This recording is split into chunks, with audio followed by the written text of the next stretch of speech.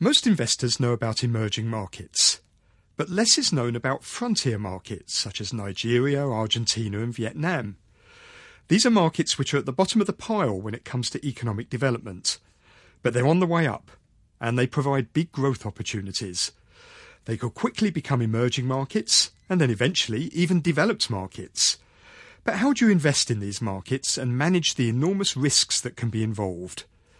This week, and for the next 2 weeks in our investment segment, we're going to explore Asia's frontier markets with some experts on the ground in these countries. To kick off, we're going to look at Sri Lanka. I caught up with Sanjeewa Fernando, Director of Research at CT CLSA Sri Lanka at the recent CLSA Investors Forum. Very good morning to you, Sanjeewa. Good morning. Tell me a little bit about the Sri Lankan economy. How is it doing?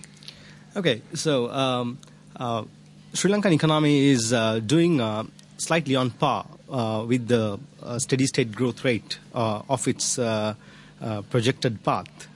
We have a projected path given by IMF because there is an IMF program going on. It's at around 5.25. South Asia has been a victim of the climatic change, unfortunately, and Sri Lanka was also part of it during this year and last year also. So as a result, maybe the country's economy will expand in real terms by maybe around 4.7%, 4.8% this year and next year.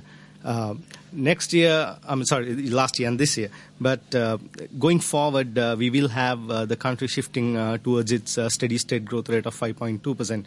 Now, if you break up the GDP into factors of production, one of the main things that has declined is the factor productivity in the economy.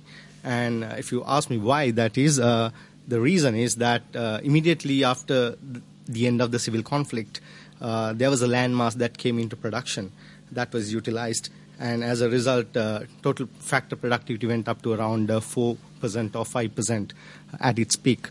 So is the Sri Lankan economy, now that the civil war has finished, is it opening up a lot more, or is it opening up to trade, to tourism, to investment? Sure, yeah. I mean, that's what's happening because we've seen a decline in the factor productivity, what I spoke about, but that's as the natural result of, the base effect not being there anymore. But as you correctly said, because it's opening up to the world right now, we are expected to ink 3 major free trade agreements with major economies, China, Singapore and Japan, and maybe to deepen the free trade agreement what we have with India right now. So all this will happen probably during next 2 years. And if you look at the other aspect of increasing GDP growth, FDIs, it's expected to hit a 300% growth as opposed to last year during this year. So is it benefiting from the Belt and Road project? That's the main contributor. Right. But going forward, we will have our new central business district. It's called Port City, now known as Financial City. It's also, it will be initiated by China, but it's on a lease agreement, and that will bring in another $15 billion worth of FDI during next 8 to 9 years. And what sort of things make up the biggest components of the Sri Lankan economy? What is it good at? So it has around 60% into services, 31% will be industry, and the remaining 9% will be in agriculture. So agriculture was the thing that got affected due to these recent floods and droughts. But going forward, right now, the drivers of the economy are construction and services sector. So essentially, there has been a construction boom. Just like a lot of other emerging market economies, Sri Lanka is seeing the same thing, a lot of spending on infrastructure. Yes, but unfortunately or fortunately, depending on the way you look at it, there is only a high-end bubble, which is said to be a bubble by some of the regulators only, because if you compare it with other markets in the Asia, even the high-end prices of condominiums are expected to be relatively low in Sri Lanka. So you see a lot of middle-income earners buying houses in the country, and the apartment ownership is relatively high compared to the region. So in that aspect, I guess there is some filter through happening to the bottom of the pyramid in the economy as well. And what's the economic priorities for the government at the moment? One of the main priorities will be increasing its sustainable revenue growth, because if you look at the economy, it had a export to GDP of around 30% during 2005, but now it's down to 11%. So as you can see, we have been focusing largely on non-tradables as opposed to tradables. So, but if you are to continue like this, it's not going to help the economy. So focusing on export-related manufacturing in the upcoming trade agreements, and obviously, maybe inking some anti-dumping laws before entering into these agreements will be key in growing that. Now, how is the stock market performing in Sri Lanka? Yeah, I mean, that's what I'm interested in, because with all these macro variables,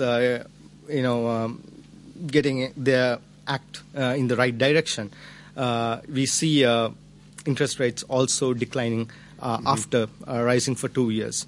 So that's obviously helping the market, and we are at 66% of record foreign inflows as at today,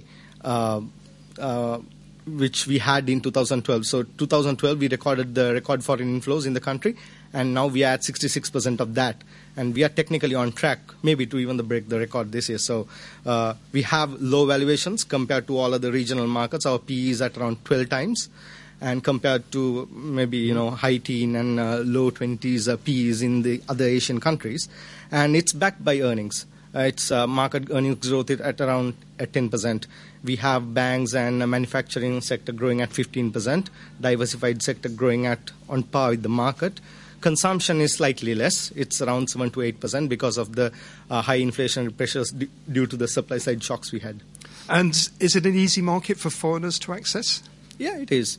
I mean, there are no entry or exit barriers in the equity market. So it's one of the easiest markets. And is the number of companies growing? Because one of the problems with the Sri Lankan market always used to be there wasn't an awful lot you could actually go and buy. But is it developing and broadening out now? Sure.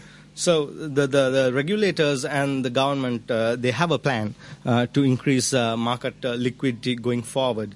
They have a plan of increasing market cap to around 30 billion from its current 20 billion by 2020. But that's just a short-term plan. Their long-term plan by 2025 is to increase it to around $50 billion.